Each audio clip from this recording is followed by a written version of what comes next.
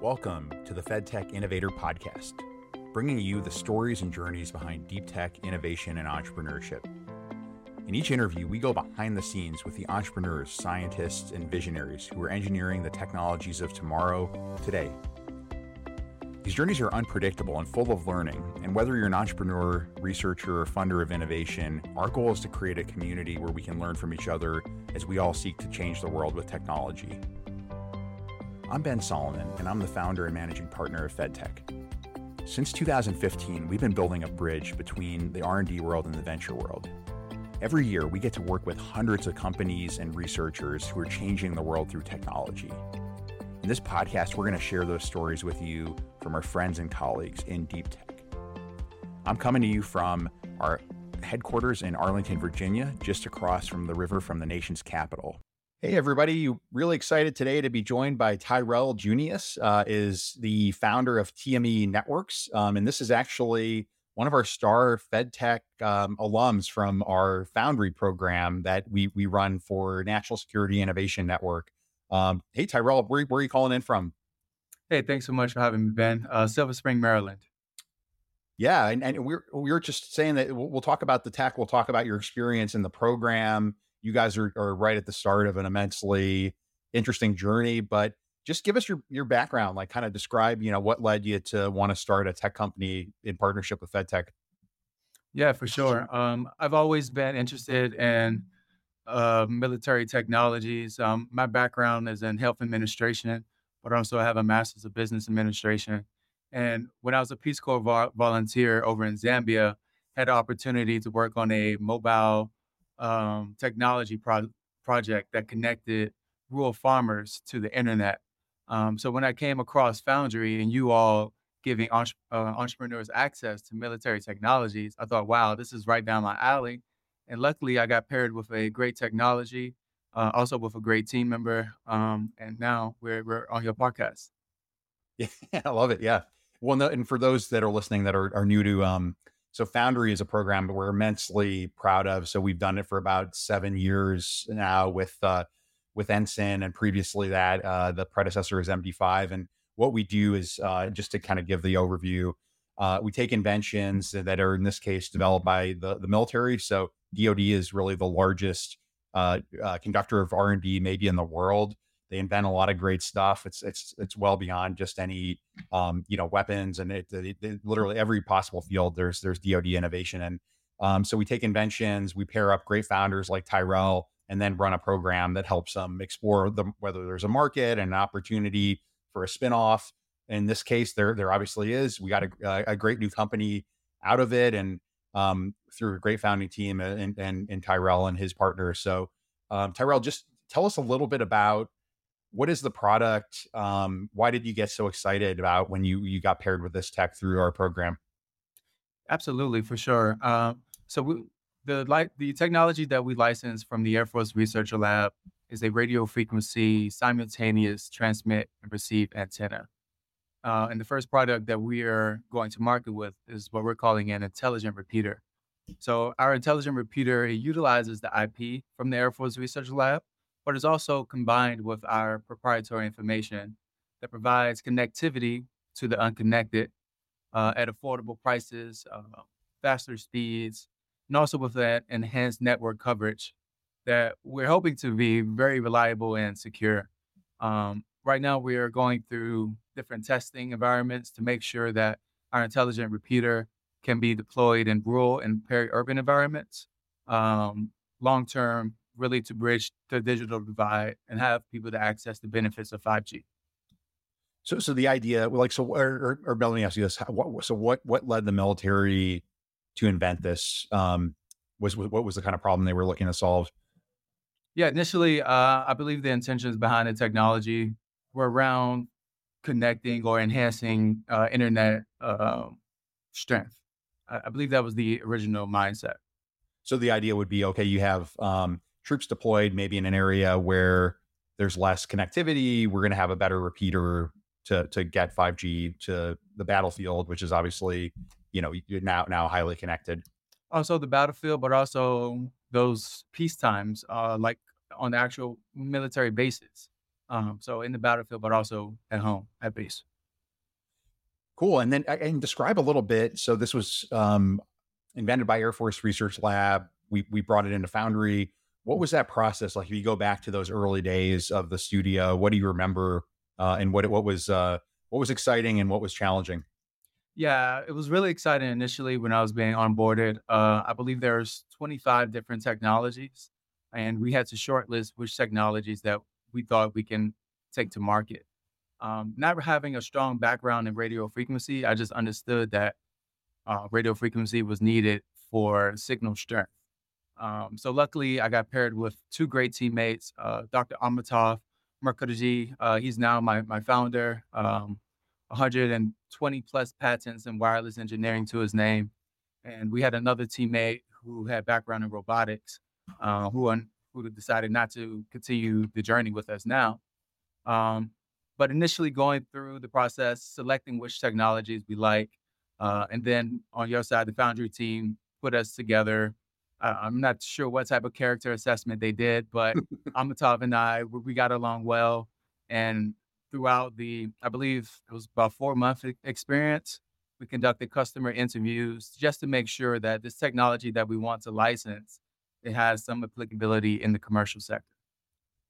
One that's it's like one of our favorite things that we love to do is bring founders together. We think about it as we're kind of a match.com for tech startup founders. Like what do you remember about those early interactions with your teammates? What was that process like, just even on an interpersonal getting to know somebody that you might start a company with? Yeah, it was a lot nerve wracking initially, just coming out the gate. We all have these different backgrounds and experiences, but how well can we get along?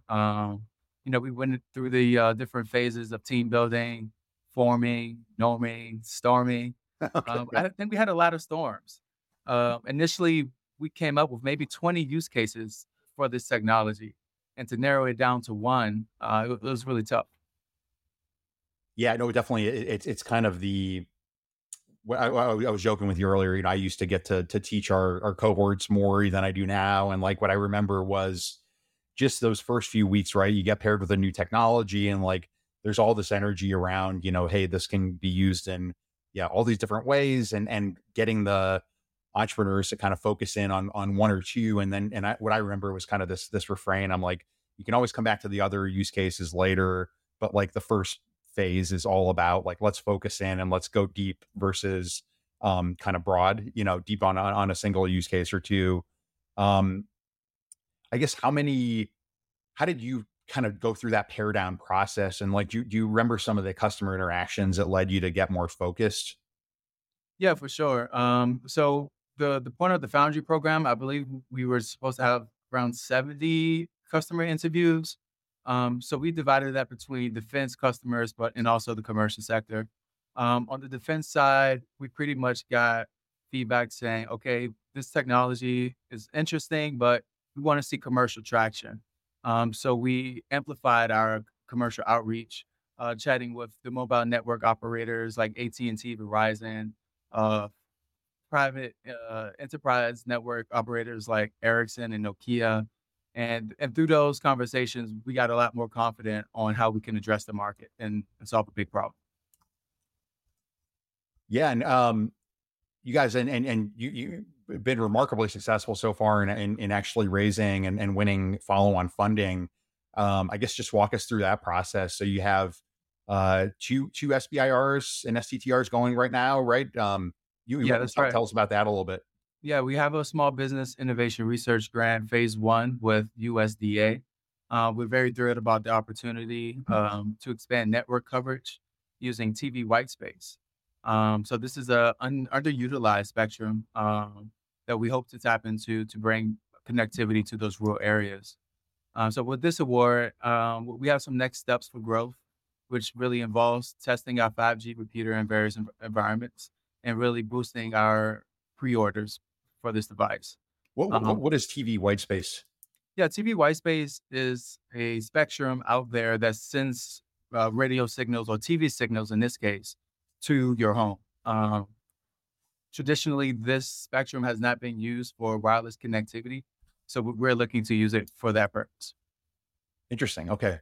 And what was USDA's vision for creating the topic? Do you think what are they interested in the tech for? Yeah, definitely. Really, USDA they want to increase economic opportunities for rural communities.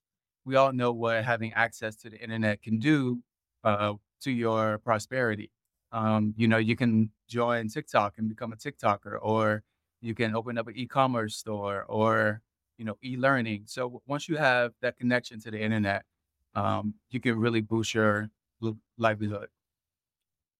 Yeah, absolutely. And then obviously big success. You said just 2 weeks ago you heard about another SBIR. Pretty cool. Yes, yes, we just were awarded our first STTR with Department of Navy, and this is about using trusted AI and autonomy, using coherent sensing solutions.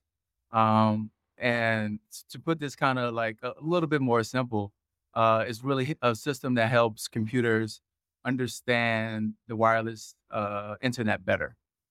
So it's machine learning, AI, and creating a more secure and reliable internet. Who is the academic? Because for those of you that are new to, so SBIR, Small Business Innovation Research, is really the biggest seed fund in the world that nobody knows about. It's it's about $3 billion a year that gets put aside from government funding for startups. Amazing program. STTR, Small Business, or sorry, what is the T? Uh, Tech transfer is a tech transfer related program. Is you have to have an academic partner on the proposal team. Who did you guys partner with? We partner with UMass Boston. They're one of our great academic partners, and also um, Wichita University as well. Oh, okay, cool. Neat. Well, that's great. Yeah. So really another good program, a little less commonly used, a little less commonly tapped into than SBIR, but congrats. Yeah, really, really neat. Um, well, I guess even going back, I always get interested in sort of the motivations of founders, and you had mentioned spending time in Africa. How does that experience sort of factor into where you want to take this company? I'm just curious, like any thoughts there? Yeah, for sure.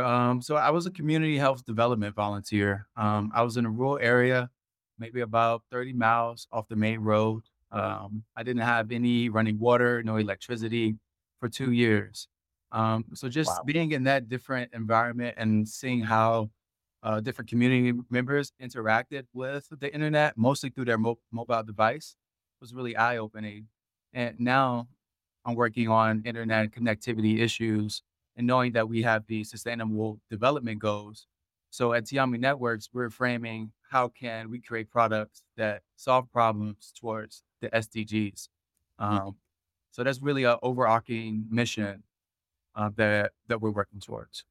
Well, so I spent one of the cooler experiences I had was I went to Kenya for 3 or 4 months, and I worked in a small business there, and it was just Mhm. eye opening. And even I remember like the way that people use mobile phones in Africa was much more expansive than at the time, at least what we were doing here in the States, where, back in this would have been 2010 ish.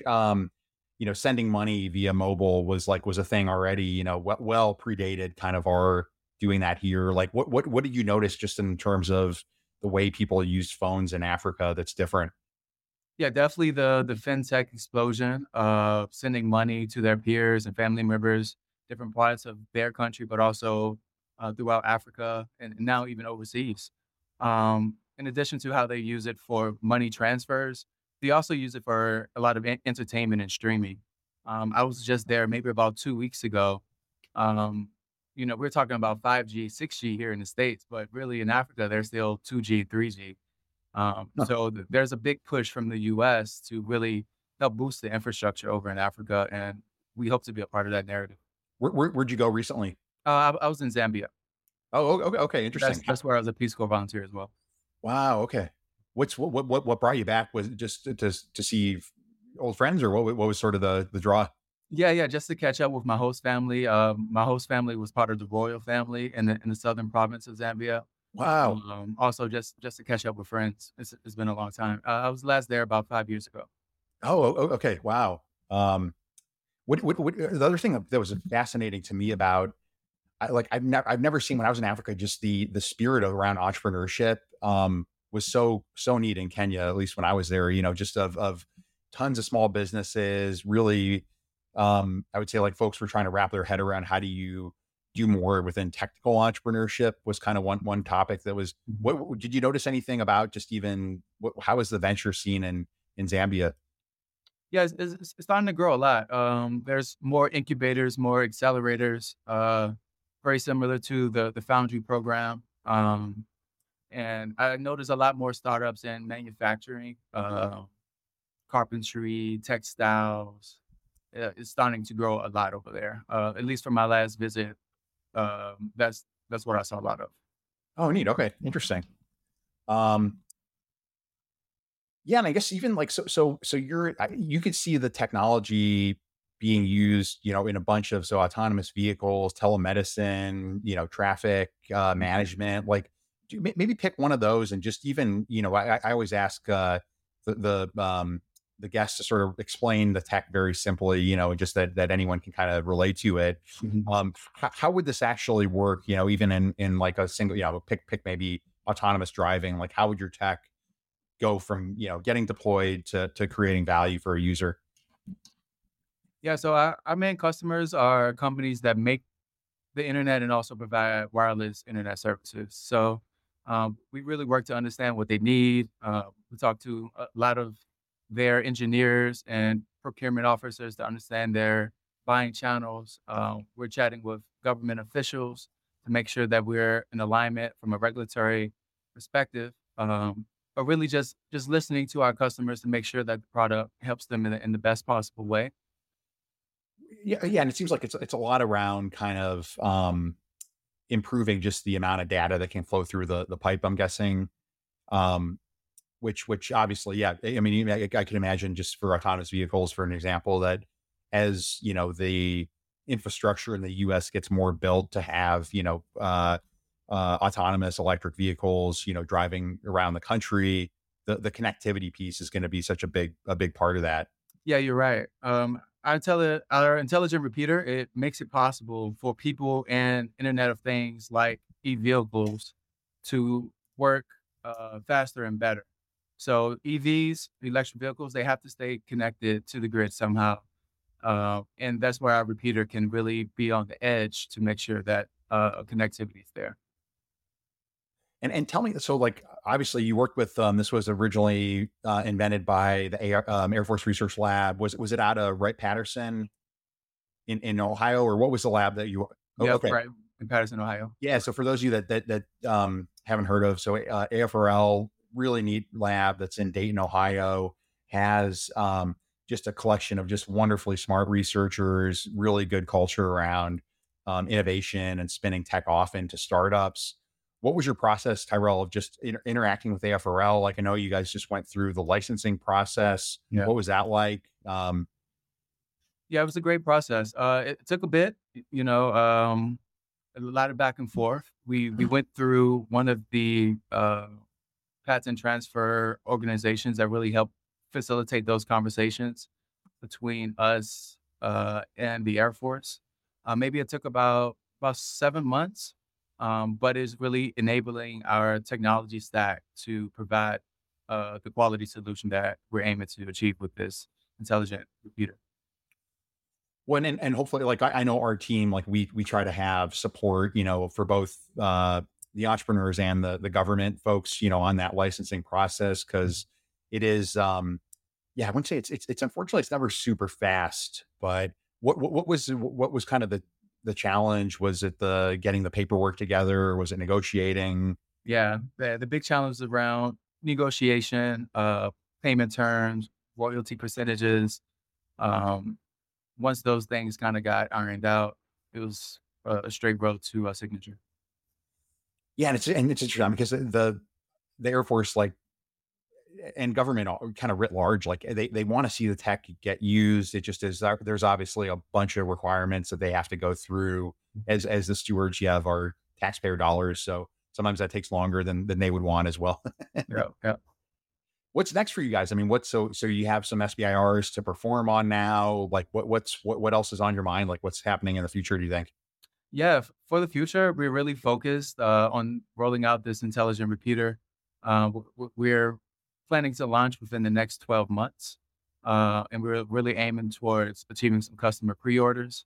After this first product, we are interested in sensing and communication capabilities, so combining those two functions and really enabling, the industry 4.0, looking at AR, MR, XR, and making those visions become reality.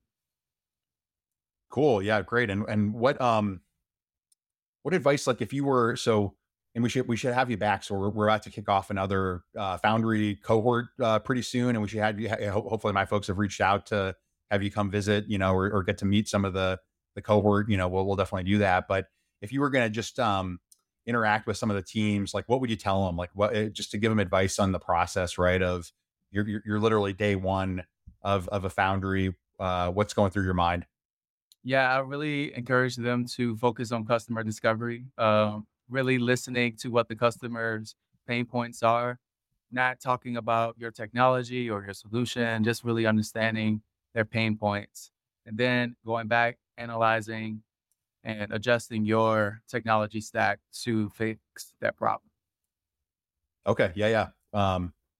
Yeah, it's a fun. Yeah, it's definitely it's a lot of excitement, right? And we bring together a lot of talented folks like yourself, and we're just so proud of the when it goes well, like in this case. So, um, well, Tyrell, yeah, we can leave it there, but yeah, just want to thank you again for all the work that you put in, and the company seems great, and we're here for you, with anything you guys need going forward. But just really excited to be following your success in the coming years. Thank you so much, Ben. Thank you so much to the Foundry team and FedTech and Foundry team, excuse me. Looking forward to that next cohort. Absolutely. Great. Thanks, Tyrell. Thank you.